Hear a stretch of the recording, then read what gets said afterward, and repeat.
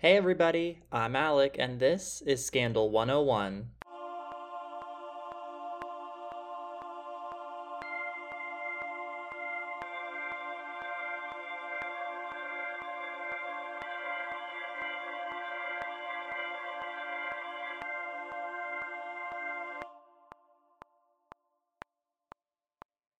Hello, how is everyone doing? I am currently, when I'm recording this, I'm living in a hotel right now because my apartment has to be fumigated because it has termites, which is super exciting and super yummy.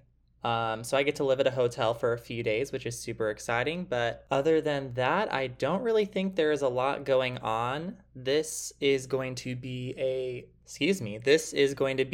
two-part episode. I've seen a lot of things on Twitter, on Facebook, on TikTok about this topic. Lots of different just people being mad, and I didn't really know a lot about it. One of my friends is a history major, and she kind of informed me about some things as well, so I decided to look into it, and whoo boy, there is a lot of interesting things about this case. I learned so much, so I hope you find this interesting. And this is the case of the British Museum and it being full of stolen artifacts. Like I said, this is going to be a two-part episode. So, in this first episode, I'm going to be going over a brief history of the museum. I'm going to be talking about a little bit about British colonialism, that you didn't know you'd be getting a history lesson, even though it's not a central focus of this episode. It is important to understand that background before we get into the actual artifacts and how they got into the museum. And then in this episode, we are also going to talk about the controversy about the artifacts and the museum, and then the laws that are currently in place. And then next part, which will come out on Monday, we are actually going to look into a couple of the artifacts that have a very controversial, I guess we should say, ownership status or where they should be at. So the actual artifacts are going to be on Monday, and we're going to do a deep dive into those, and that is also super interesting. But this episode is going to be a lot of background and a lot of things that when I found, I was like, oh, I wonder if this is going to be boring because it's just a lot of it's not the actual artifacts, but I found a lot of things that are pretty frustrating, so we are just going to jump right in. So, like I said first, a brief history of the museum. In 1753, an act of parliament created the museum, and it was to be opened by 1759.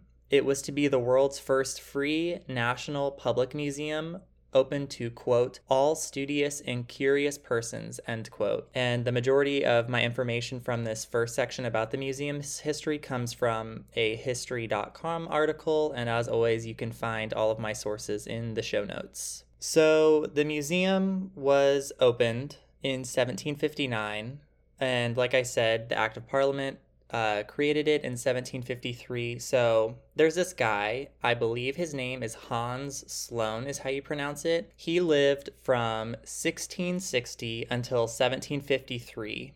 And he had collected over 80,000, quote, natural and artificial rarities, end quote. So I don't know what kind of house this guy was living in the 16 and 1700s, because 80,000 things today, that is so many things, and I can't imagine how much space that would take up, but he had 80,000 things at least, which is kind of cool, I guess. But it broke down to over 40,000 books and manuscripts, as well as over 32,000 coins and medals, and then just other things as well. But 80,000 things, Hans, you were really doing the thing. You were collecting things. So you know what? Good on you. I also wonder if he had bugs. I wonder if that was a thing.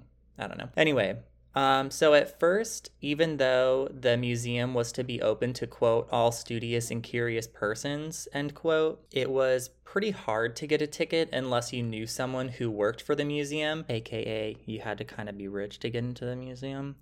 Generally, you had to be connected to someone who was on the board of trustees or a curator at the museum, so common people, such as myself, wouldn't have been able to really gain entry into the museum in its beginning years. And then in the 1830s, tickets were opened up, hours were extended, and it really did become what it was supposed to be, which was open to the public and free. Today, admission to the museum is free, and the museum on their website states that it welcomes more than 6 million visitors per year.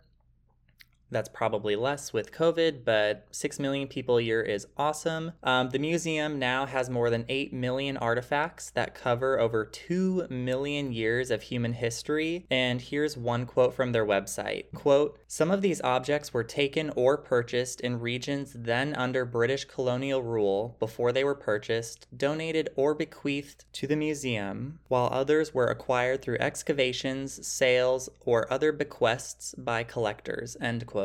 Which bequeathed and bequests are fancy words. Out of my vocabulary, but very fancy. One thing I want to focus on in that quote is taken or purchased then under British colonial rule.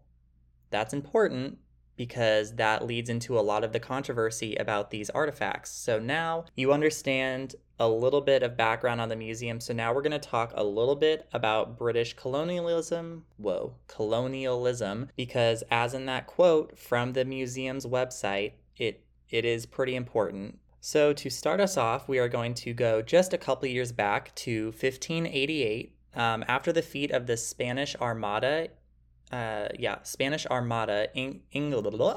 England established their superiority of ships and sailors, and a lot of this information is coming from the Encyclopedia Britannica. I think all my information for this section comes from there. Again, it's linked in the show notes. So then in 1600, Elizabeth I granted a charter for the East India Company, and after this, they began establishing trading posts in India. So they're already expanding their reach across the globe. In 1603, plans started being made to colonize North America, and in 1607, the first English settlement is founded in Jamestown Colony, Virginia, which obviously the English were not the first people in North America.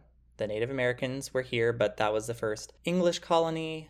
Okay. In 1651, the Great Navigation Act is passed. This made it so that all trade is closed between Britain and its colonies. So essentially, like, if you were a colony of Britain, you had to trade with Britain and no one else. So obviously, that's going to only increase the British Empire's power. In 1661, the first permanent settlement on the continent of Africa is founded, and it becomes a key spot in the transatlantic slave trade, which, garbage, trash, horrible.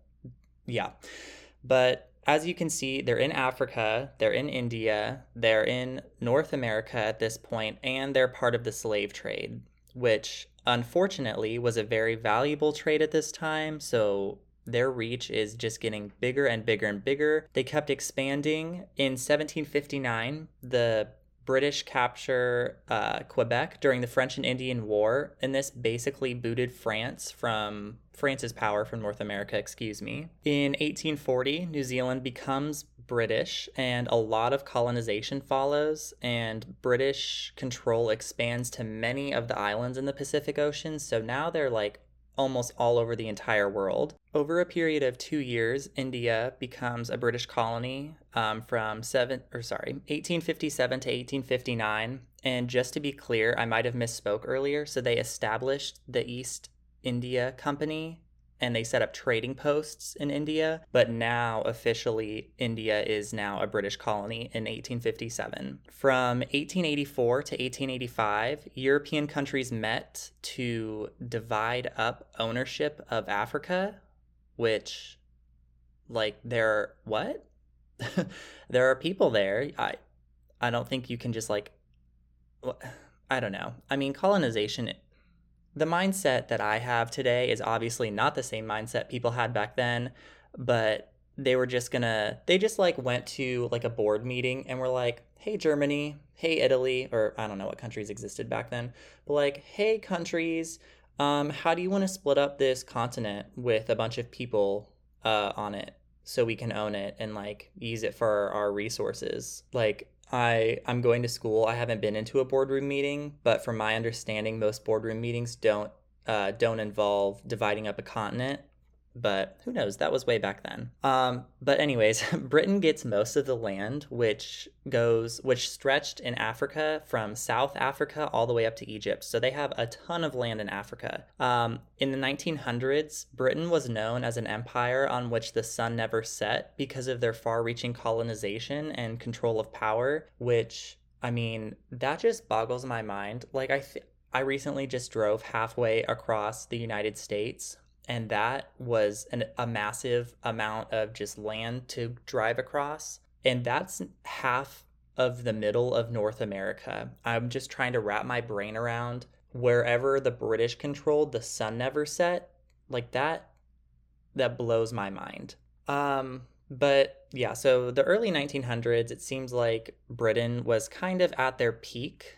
But then they started losing countries. Countries started fighting. Whoa. Countries started fighting for their independence from Great Britain, and I thought this was pretty interesting. The last significant separation from Great Britain took place in 1997 when Hong Kong was returned to Chinese sovereignty. I had no idea Hong Kong was a British colony, but until 1997 they were. Okay, so that is your history lesson for the day. The point of that was to show you, one, a timeline of British colonialism, and two, just how far-reaching it was, because the artifacts we are going to talk about come from all different places of the world. And in the second part, there is a lot of debate over who should own the artifacts, and also at the back half of this episode. So it's important you understand how significant their reach was and why it's so controversial, which we're just about to get into. So as was stated earlier, and it's stated on the museum's website, some of the artifacts were, quote, taken or purchased in regions then under British colonial rule before they were purchased, donated, or bequeathed to the museum, end quote. Again, there's that word, bequeathed. We need to understand how the museum operates and rules on these matters before we dive into the specific artifacts, which will be the next episode. I found this great piece by David Alan Green. It was published in May of this year, 2021, and it talks a lot about the laws that the British Museum actually operates with, and then the ideas surrounding the British Museum. So a good chunk of these sources, or a good chunk of this information comes from the Green article, and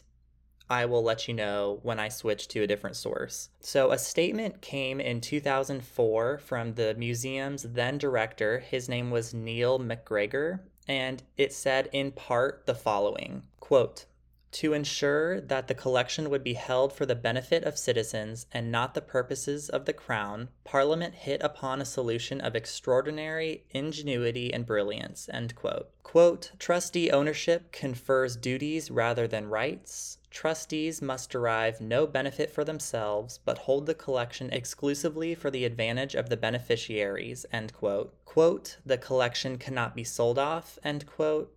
So basically, it's a long statement, and again, that was just bits and pieces of it, but the statement is basically saying that once a piece is in the collection, it really can't leave the collection, and it's safeguarded for the benefit of all, which, like, I'm down for. Obviously, history is an important thing to preserve. You need to know where you've been so you know where to go and where not to go. It's important to understand how we got to where we are. I'm all for preserving history, but what we're going to get into is a legal term, which is Latin. And hold on, let me look up how to pronounce it. Okay, I just looked it up. It is nemo dat qua non habet. I did not take Latin. I took Spanish in high school, so that is way out of my ball league. Whoa. Way out of my game. I don't know what I'm trying to say.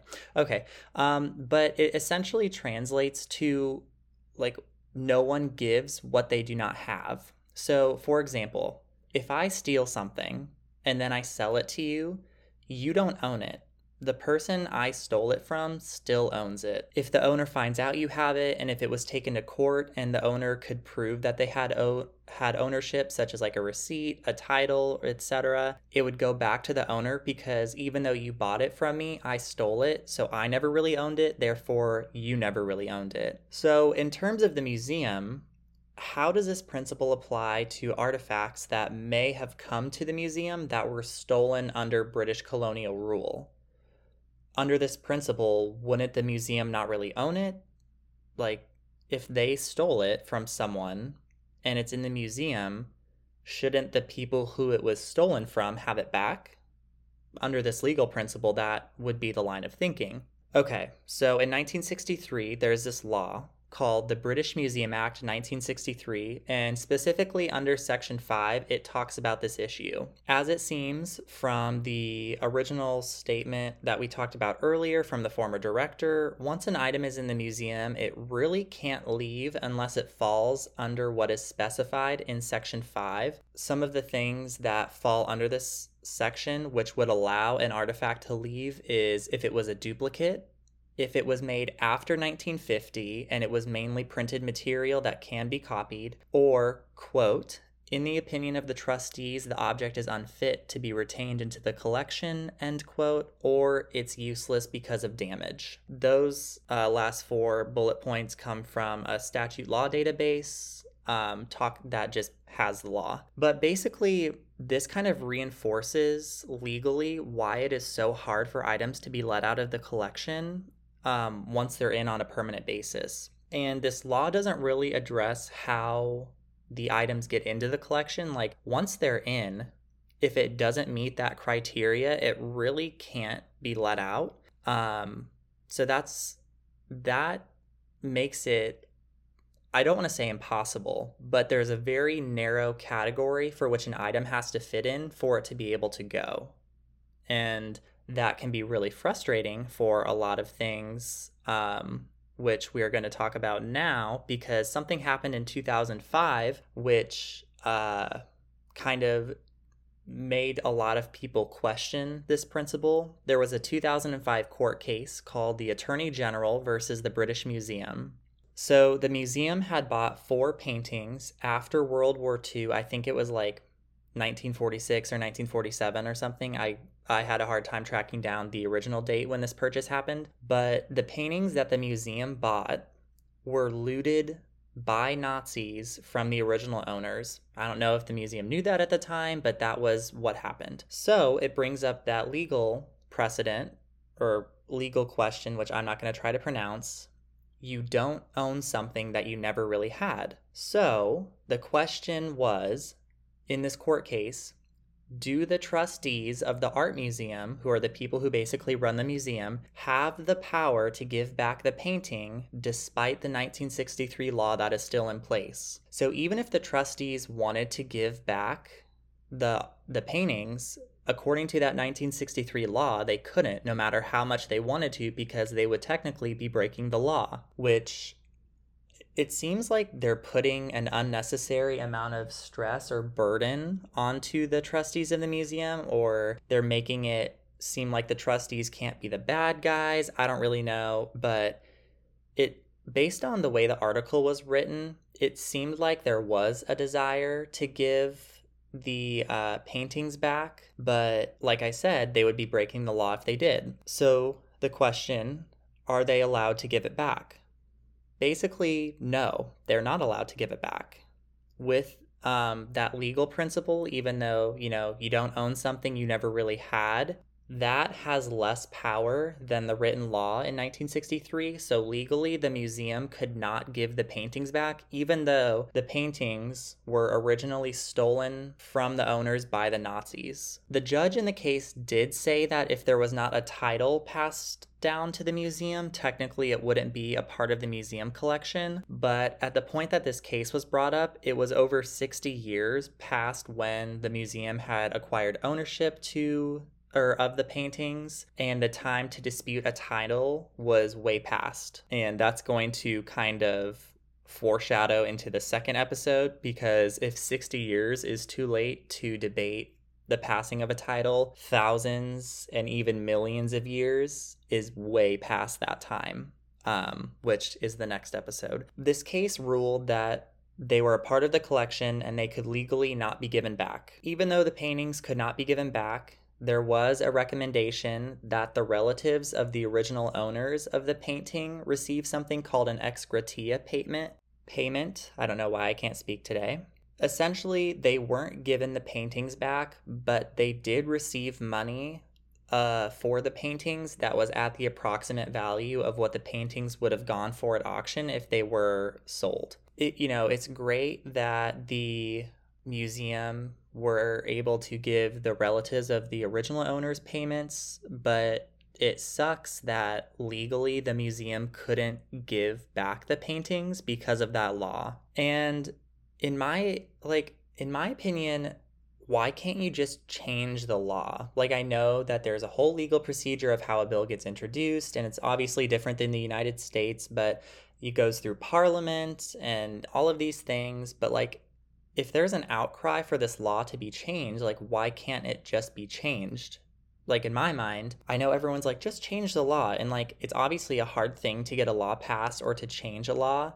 But this was a pretty public case of maybe why this law shouldn't be in place anymore. But now, since the 2005 case, there is something called the Holocaust Return of Cultural Objects Act, which passed in 2009, and it does say that items looted by the Nazis can be returned even if they are a part of the collection, which is great because obviously the Nazis did so many horrible, terrible things. They stole from people, plus they killed over 6 million people. Don't want to overlook that fact, but they destroyed people's lives in so many ways, including massacring, killing, but also just stealing and like pillaging people. So if artifacts were stolen and are now in the museum, if they can be given back to the owners or relatives of the owners, like that's an important step forward. So it was good that that law was passed in 2009. But what about for other artifacts that were stolen? Like we said earlier, there are items in the museum that were taken or purchased under British colonial rule. Great, okay. So if the British Army or whatever force of the British came into a country, colonized it, pillaged villages and pillaged palaces and stole artifacts,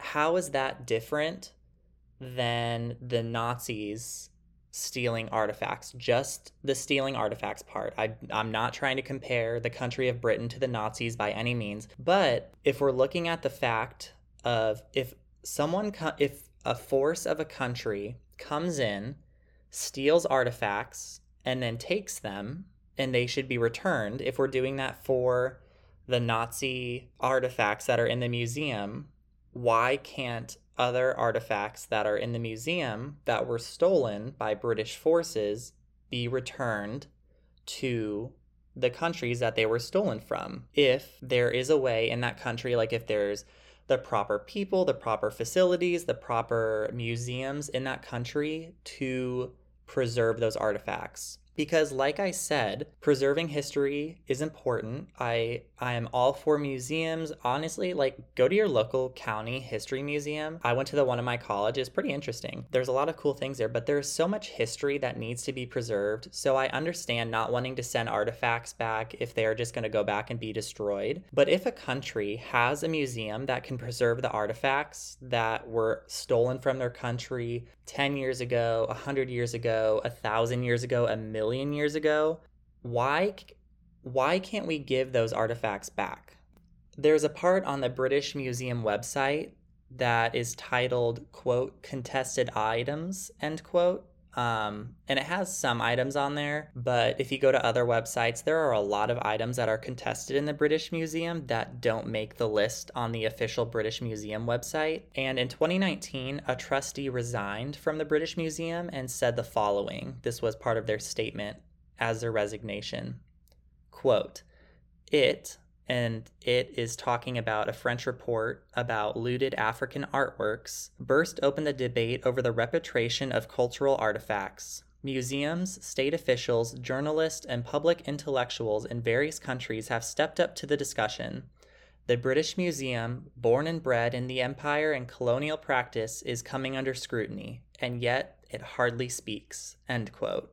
And that is where we are going to end part 1 of the British Museum being full of stolen artifacts. Thank you so much for listening. I hope you found this interesting. Like I said, the specific artifacts, and I'm not going to cover every single contested artifact in the museum because that could honestly be its own podcast by itself, like a whole series. But I am going to cover 3, if not 4, highly contested items in terms of where they came from, why they are significant, how they ended up in the British Museum, and kind of what the status of their, I guess, claim to ownership is right now.